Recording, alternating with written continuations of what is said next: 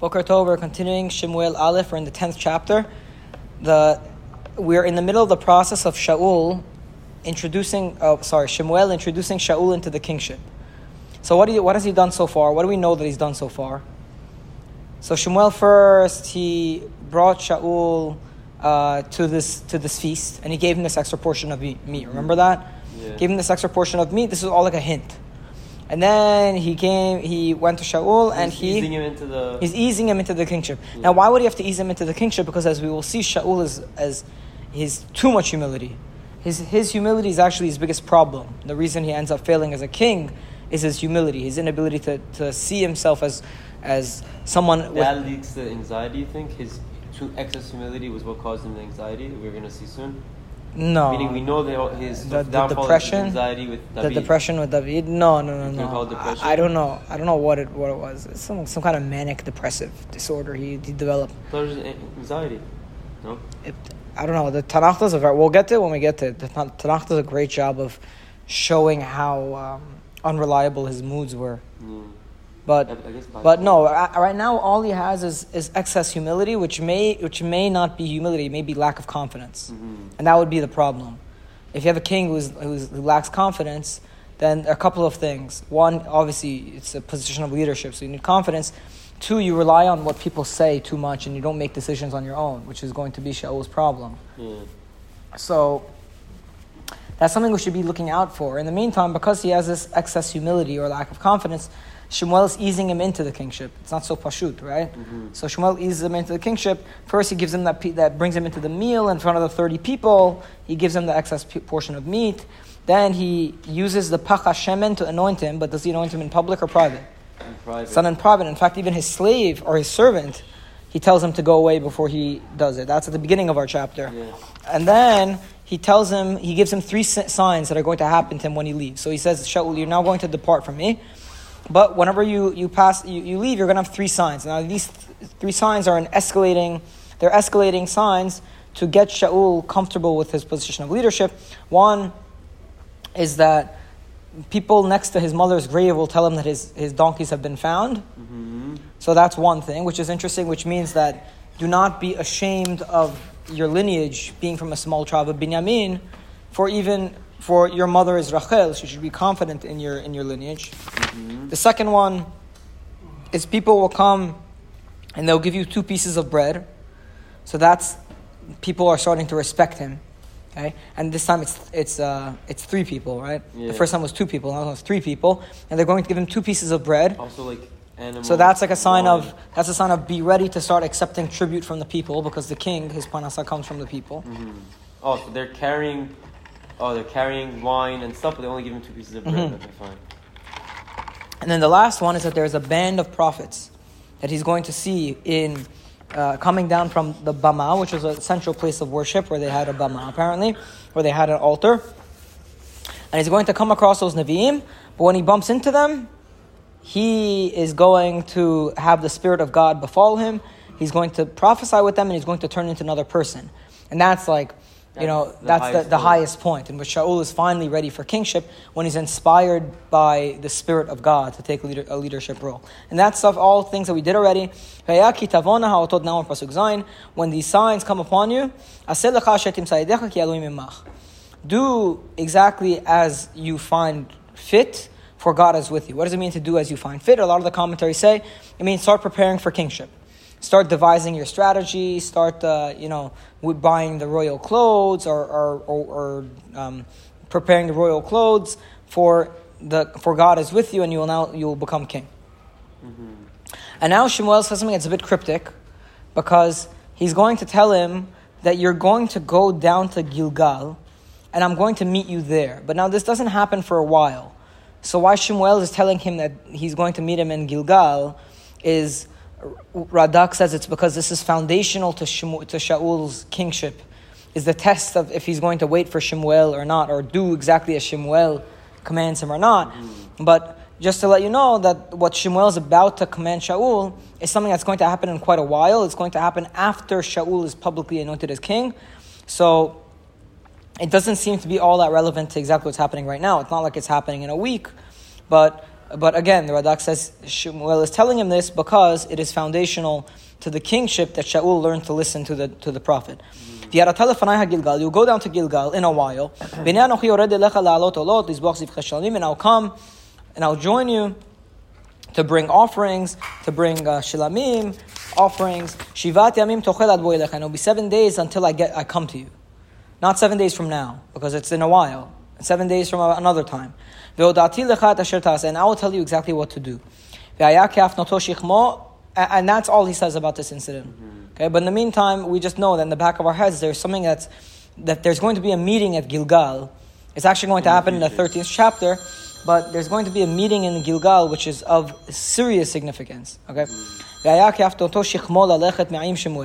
And it was when he turned his shoulder, right? Is that how they translated it? As soon as she turned away, to depart. What is it? Shichmo. This means his shoulder. When he turns his shoulder, okay, whatever, it's just an expression. When he turns his shoulder to go away from Shemuel, already God had changed his heart. He had a change of heart. God had changed his heart. And all of the signs came about in that day, so we can assume he met with the people at his mother's grave, at Rachel's grave. We can assume that he met with the people who gave him the bread. But the last sign, which is the one of him getting Nebuah, we're actually going to say explicitly what happened. They get to Giv'ah. It's just Shem Makom. I don't know exactly where it is. Yeah. Okay, and there was a band of Nevi'im that were near him. And the Spirit of God rested upon him, and he started prophesying amongst them. Now, is Giv'ah near Shaul's house? Probably not. So, all of a sudden, all the people who knew him, from yesterday and the day before, all those people who knew him, they saw that he was prophesying with the Nevi'im. Now, how do people know him? Where is Giv'ah? Is Giv'ah near his home? I don't know. How do people know him? So I think Rashi or one of the commentaries say that he had prophecy all the way home. Meaning he started prophesying in Giv'ah, but as he walked home, the prophecy never left him. And then the people, when they saw him prophesying, they said, Can we define what that means? What he was eyes closed, walking the entire time, just talking words of Hashem? I don't know. It's a good question. Do we have any literature on what that is? I know the Rambam defines how to obtain it, and that was Ruach HaKodesh, just Messiah Shriman. That moment of Nevuah, what is it? What does it look like from the outside? During the day. It's a good question. Very good question. Good question on the nature of this Nebuah. Why was it something that was perceivable by the people? Right? There was a band. If everyone was a Navi back then, seemingly there were groups of Naviim walking No, around. so this is... We'll see in a second. Let's read a little bit more. But let's get away from the problem of where Shaul is doing this. Because let's assume he's doing it at Giv'ah, and he bumps into family members at this place of Bama in Giv'ah, okay? Mm-hmm. And they see him and they see that he's prophesying. The nation says, each man to his friend, what has happened to the son of Kish? Hagam Shaul ba Nevi'im? That's a great line. Is Shaul also amongst the Nevi'im? Great line. And then Pasuk Yud Bet. Now one man gets up and he answers them. Vayan ish misham. One man gets up and he says, Vayomer umi avihem. And he says, who is their father? Al ken I tell a mashal. And therefore it became a mashal. Hagam Shaul ba Nevi'im. That people would say when they saw somebody who had changed, and they say, wow, he's the new man. The expression they used in Israel was Hagam Shaul ba Nevi'im. You know the Navi explicitly says that became a mashal. Yeah, it became an expression. Because they use it so till now, today. Right, today they use it. There's another expression also that's used till today. But now anytime you see your friend who has like a complete change, Baal Teshuvah overnight, Hagam Shaul ba Nevi'im.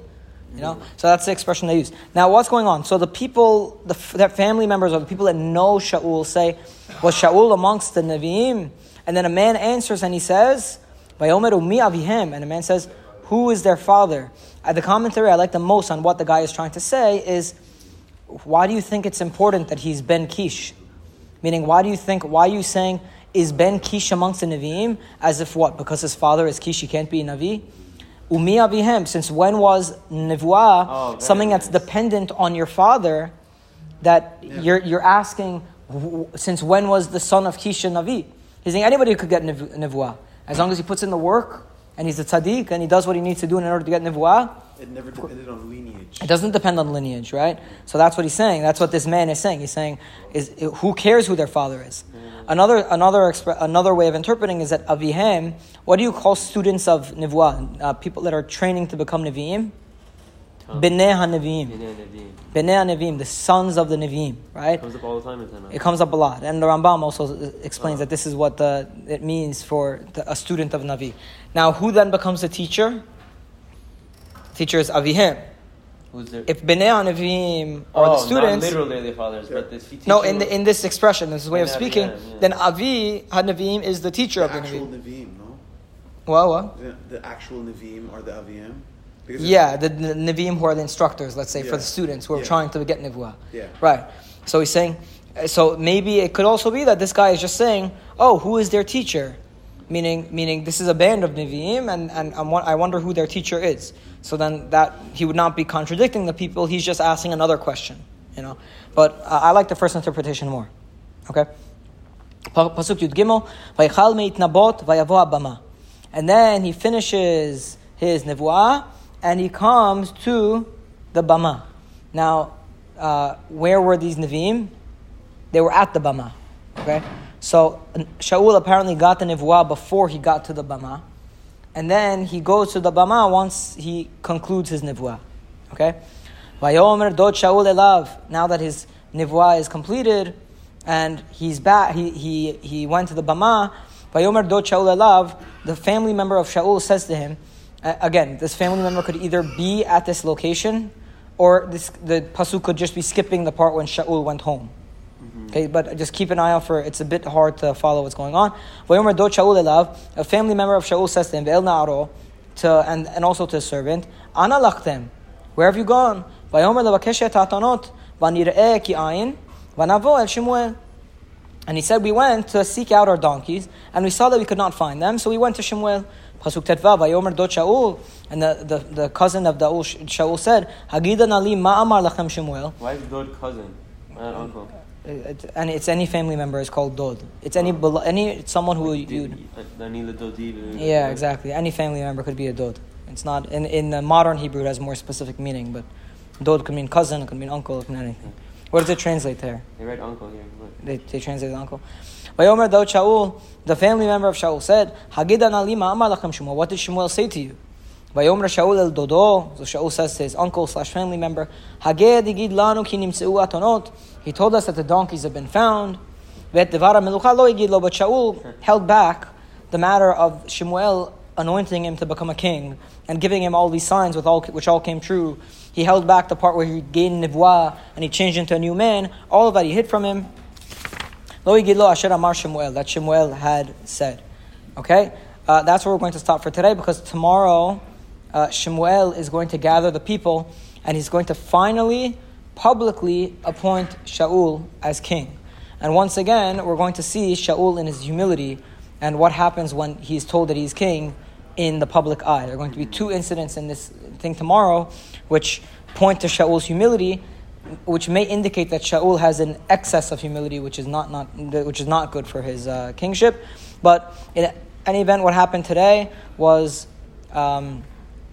he bumps into the band of Nevi'im, he starts developing Nivuah, and after he finishes with that incident, he goes home, and they ask him what Shemuel told him. He says, Shemuel told us at the Atonot that the donkeys were found, but he does not mention anything about all the interesting events which transpired to Shaul in those past few days. Did the Otot come true? Yeah, it said that they came true. Just in I didn't specify, but they said it happened. Yeah, it said it happened, and then the Nivuah one, it expands and tells you the details what happened, and yeah. Baruch Adonai Olam. Amen. Amen.